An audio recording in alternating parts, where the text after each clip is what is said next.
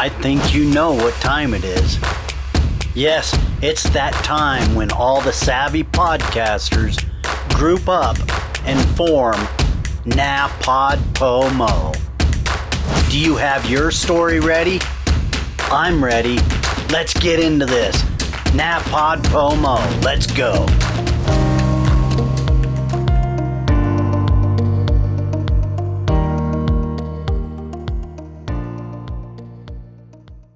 And this is day 2 of the NaPodPoMo challenge.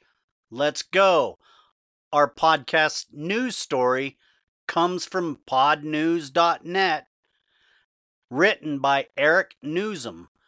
The original article, written January 20th, 2021, and updated September 19th, 2022. The story of the first podcast feed. I think it's fitting that we talk a little bit about how podcast feeds came about. So let's get into the story. Whenever people argue about the first podcast, the conversation usually settles on Chris Lydon's recording of the first open source episode on July 9th, 2003. And there is no doubt that Lydon's interview recording was the first original production made specifically for podcasting. But that open source episode wasn't the first podcast. The first podcast occurred 900 days earlier on January 20th, 2001. Before we talk about that first podcast feed, let's review the poorly documented history of podcasting. Often revised by those who wish to include themselves or exclude others. I am not one of those people. So here is my actually researched and reported take. Podcasting came into reality in a New York City hotel room in October of 2000. No one can remember which hotel it was, though Dave Weiner recalls it was a fancy rock star type hotel. He remembers that because he was meeting with Adam Curry, a former VJ from MTV, who Dave said was something of a rock star himself.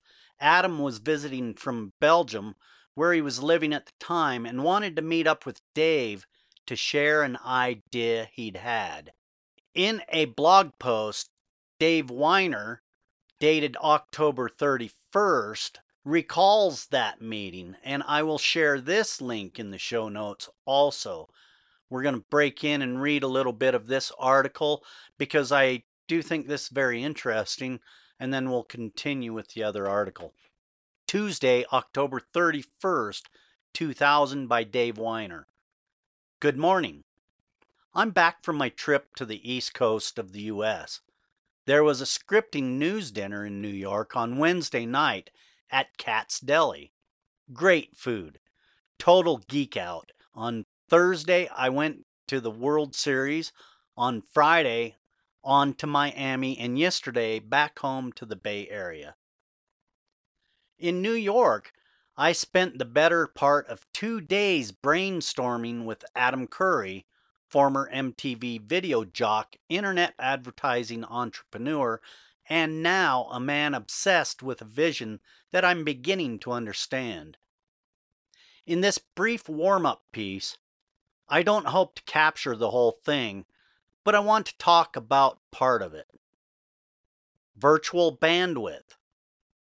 Adam wants the internet to be every man's broadcast medium, to route around TV and radio broadcast networks with no compromise in quality. Now, if this were easy, or the solution obvious, we'd already be doing it. But there's a big sticky problem in the way. The pipes don't seem to be big enough. Believe me, I know about that. I have a relatively slow DSL connection. If I download a multi-megabyte QuickTimes movie, it can take 5 minutes. For less than a minute's worth of video, so it's hardly ever worth it to me to click on a video link. That's because the last mile between my desktop and the high-speed internet backbone is so slow. But what if we put another computer in the middle? One that's sitting next to my machine on my desktop. Adam calls the distance between my PC and the middle computer the last yard. If I had such a computer running something like a mail server, I could simply order the network to deliver the video to me when I'm not using my line, and it could take its sweet time while I'm doing other things like meetings and walking, eating, sleeping. The important point is this: while the last mile is very slow, that last yard is very, very fast. And that's the secret idea. An example: if you've been using Napster with a relatively slow line, as I have, think how nice it would be if you could check off a set of 20 songs and know that they'd be there on your hard drive in 5 hours while you run errands. No buttons to push, nothing to sit around waiting for. The last yard computer does the nursing for the line while you can have fun and have a life. If you multiply the number of bits per second times the number of seconds you're not using the line, you can get a lot of bits down the pipe. And that, both Adam and I believe, is the secret to turning the internet into a super satisfying broadband experience. A little software, some new protocols, maybe not very new, and we're there. Adam has written more about this idea on his website. That link has been taken down. Dave Weiner. P.S. Congrats to Napster and Bertelsmann on their deal. Looks like there will be peace in music land on the internet. Now maybe we can create the technology to make it fun, interesting, creative, without fear of ending up in court. I find that very interesting article, and you can see the comparison in the idea of the download similar to what Napster was. And if you remember what Napster is, it's a music downloading site. Big ordeal around copyright infringement and all of that. Might I digress? So on with the article. Dave Weiner had been an early pioneer in blogging, have created RSS, short for really simple syndication, the technology that drove a lot of blog infrastructure and distribution technology. Dave basically invented blogging as we know it by creating the systems that made it possible. Dave Weiner has actually been a pioneer in a lot of things. He doesn't like thinking of himself as a software developer, which feels like an oversimplification for him. He refers to himself as a media hacker. He has spent a lot of his career thinking up new media types, then building software to make that new media type possible. Early in his career, he developed scripting environments, online publishing tools, outline processor markup language, OPML, and a lot of other things that most people wouldn't understand, but were essential in making modern digital syndication possible. But more important than any specific technological advancement, Dave Weiner thought differently about how to use the web to deliver information. Dave believed in making systems open, democratic, and easily accessible, going against the prevailing tide to make materials on the internet as proprietary, controlled, and commercialized as possible. Weiner made subscribing to content on the internet possible so that users could receive information from sites they wanted to follow as a feed of up-to-date information.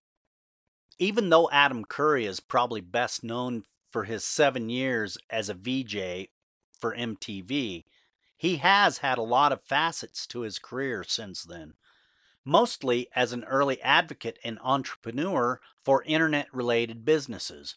In 2000, he was a big fan of Dave Weiner's work on RSS. Adam wanted to pitch Dave the idea of using blogging technology to distribute digital audio files. Adam had even rewritten some of Dave's RSS code to support the idea of distributing audio instead of text, audio blogging. When they met in Adam's hotel room, Adam made his passionate case for the idea and its potential to really leverage the internet to revolutionize radio, audio, or any form of shared sound. Adam was gesticulating and trying very hard to explain. Dave listened and didn't get it. Shortly before that meeting, Adam had published a thought piece called The Last Mile. I've tried for years to find that piece, and no one, even Adam, seems to have a copy. Though lots of people remember reading it, it argued that always-on cable modems in the home, not quite robust enough to be called broadband, but a huge step forward from dial-in modems using telephone lines, offered an opportunity to rethink how to distribute audio files, which were monstrously huge compared to text or even pictures. At that time, there was a click-wait problem with audio and video media on the internet. You would click to listen, then wait, often for a long time. The choke point was the last link in the chain, the internet connection to the user's home, aka the last mile. But Adam suggested that the always-on cable modem wasn't being utilized all the time. At night, for example, it just sat there largely unused. What if you could find a way to use the downtime to go grab larger files so they would be ready to listen to when you woke up in the morning? In Adam's mind, RSS was the perfect method to do this. All it needed was some changes to the code to allow for audio files to replace text files. While Dave Weiner didn't really understand what Adam was talking about, or why anyone would want to do this, he decided to give it a try. In January 2001, Dave had finished the code changes to RSS to allow the audio enclosures, as Adam had outlined to him. To test it out, he created the first podcast feed. The feed launched on January 20th, 2001, Inauguration Day, when George W. Bush became President of the United States. The feed contained one item, the Grateful Dead song, U.S. Blues. Dave eventually added a few other Grateful Dead songs to the feed over time. That's it.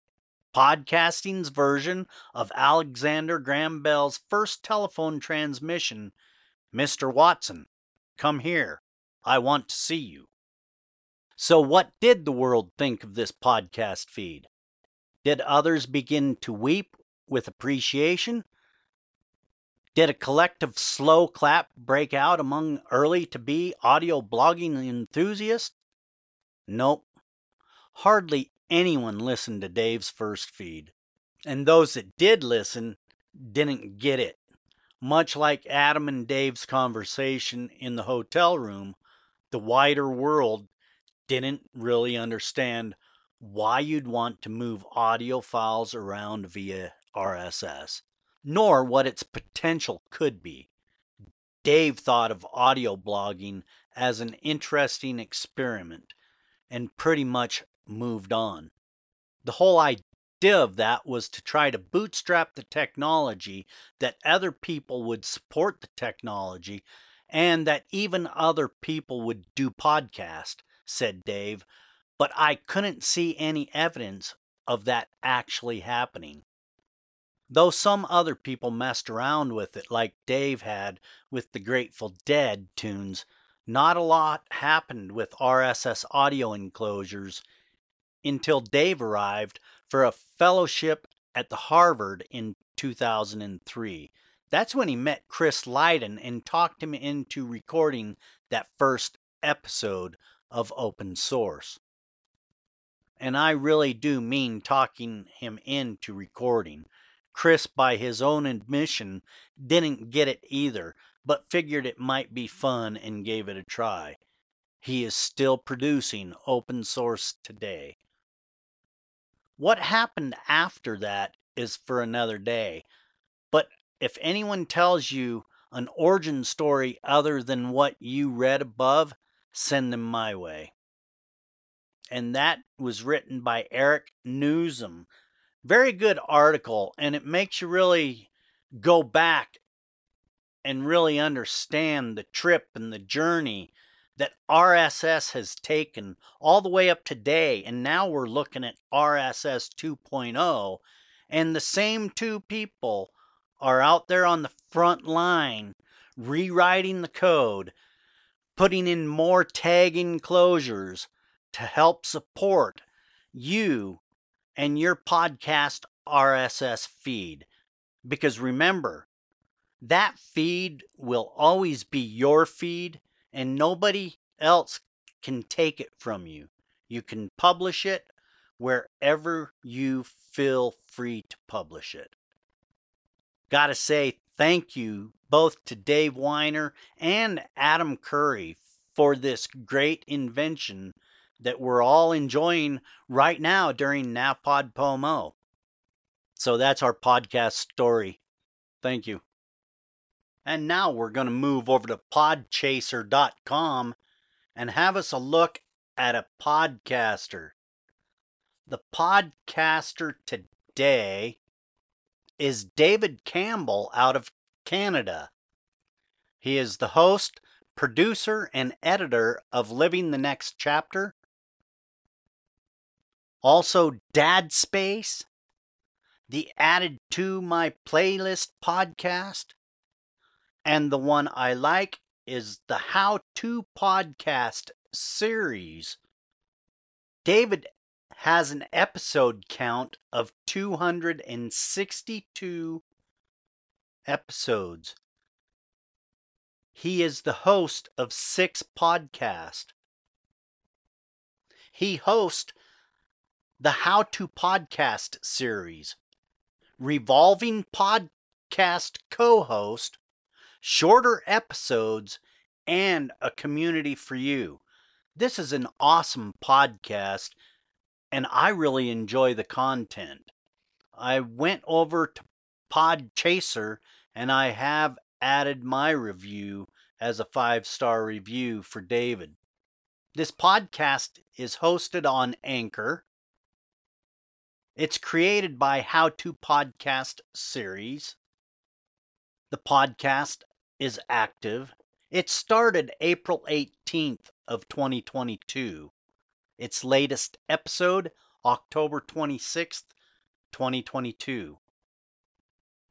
He releases weekly on this, and he has an episode count of 32. The average length of an episode is 17 minutes.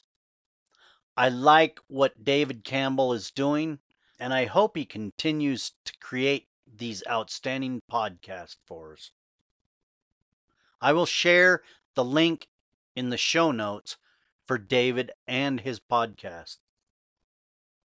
Now, moving on to our upcoming episode. This episode, we are going to be speaking with Tom Basie from Basie Insurance. His episode will air December 14th of 2022, or I should say his first episode. I have spoken with Tom 3 times I have 3 episodes coming up with Tom, and he covers things about Medicare and Medigap, all of these insurance things. As you retire, you really need to know these things. Tom is an upfront, honest person, and he really cares about getting you hooked up with the right deal for your situation. So let's listen in to the interview here, just a clip that I chose to share with NaPodPoMo about Tom Basie. Another big issue that a lot of people talk about is when they go to the doctor and they are very budget oriented. Mm-hmm. Many senior citizens and people of disability are. Mm-hmm. They want to know up front, what is my cost going to be for these procedures? Mm-hmm. Because a lot of them have the procedure done and then there's a Mm-hmm. bill that they're expecting not to be there. How can you avoid that and know what your cost is up front when you go to that doctor? I think avoid is a great word. I don't know if you can always know 100%, but both versions kind of give you methodologies to know that. For example, on the Medigap side, there's a list of Medicare. This is what we pay in the end, where these are deductibles. And then there's a list from the Medigap policy that shows we cover those. So often, for many times, it's going to be zero. Like, for example, when the numbers I was throwing out there, I was really talking about the G plan. There really is an alphabet soup, but G plan is the most thorough Medigap policy you can get. Basically, there's a chart that shows how a G plan is designed to cover the copays and the deductibles that Medicare doesn't cover, except for a Part B $230 deductible. And so you don't know exactly what it is, but it's very close. But so that's one way on that. So the Medigap side, the way you know is because there's very little. It's mostly covered. On the Advantage side, even though there will be copays, actually they're supposed to give you what they call an EOB, an explanation of benefits or an explanation of coverage. And so you can look and see. So you can see how much a outpatient surgery or how much a colonoscopy, they've literally got a book of stuff. So you can kind of see that. You never know for sure. I'm a proponent of checking with the care provider for him. But the good news is I don't find that to be that much of a problem these days. The carriers, and so I'm going to go ahead and throw some of these carriers out because they are all good. Because another remark I would make when you're asking about the dental and vision. So I could enroll you in a Medigap policy from Aetna, and then I could roll you in a drug plan from United Healthcare, and then I can enroll you in a Humana dental and vision plan. So my point is you can mix and match those if you want. If you go the Advantage, it's all from one. You pick one of those carriers. But my point is all the major healthcare carriers, they really do have those plans. Now, I guess another point here's two things since we're talking about this. Let's pretend it's Ed and he's turned 65. I will ask you for 2 lists perhaps. Please give me a list of any medications that you're on, and please give me a list of doctors that it's important to send for you to see. If on the medication, I'll use that either. I have tools that I can plug in, and I will show you both by retailer, whether you're going to a Walmart or a CVS or your local pharmacy, I can show you a matrix and show you. And if you use Humana or Aetna or United Healthcare, I can show you, and you can kind of optimize. So I can show you for your list of medications in your zip code. So that's good. So my point is I use the pricing notes because I'm an independent broker. I don't care which carrier you go with. Carriers who are captive, obviously they want you to use their carrier. So that's what I do. I like to show you that so you can pick maybe based on medications. Sometimes if you've got 4 medications and all generic, there won't be a difference. But if you've got one of the ones that they advertise on TV, those ad dollars are expensive. And there was big budget spent on developing that drug. There can be, there was my poster child for this is a lady who lived one city over from me. She had 23 different medications she was taking. So depending on which carrier she went with, it was going to be $500 a month difference on her medication. So clearly she used that to decide what drug plan she would pick. Wow. On the Advantage plan side, I've got a tool that will show me which, like if you give me 7 doctors, I tap them all in and I can say, show me only Advantage plans that all these doctors take. And then sometimes inevitably there'll be 1 doctor, 2 years that they don't take Medicare and or Advantage plans. Well, I can say, show me all but 1 doctor, all but 2 doctors, but it'll actually show me to have checks and minuses by their name. So that's good to know. So my point is, if you're like, you know what, I want to pay the $0. I feel healthy. I don't think I'm going to go to the hospital service. I want the $0 plan and I want all the bells and whistles. Okay, but let's check and make sure that most of your doctors go there, and we need to sign a primary care. So going back to talking to some Medicare professional, we can do things like we can do those analysis for you to help you. I call it tailoring. tailor the solution. So you can pick either the one carrier on the Advantage side or 2 or 3 different carriers to minimize your drug costs, to that kind of thing.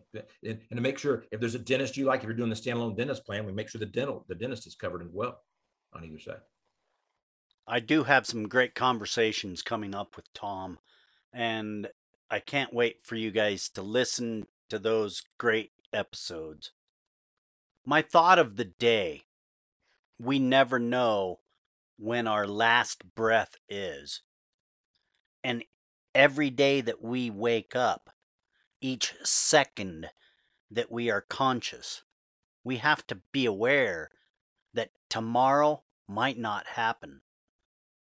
And that should make you feel the need and the desire to be the best you that you can be today, because you never know if tomorrow will be there for you.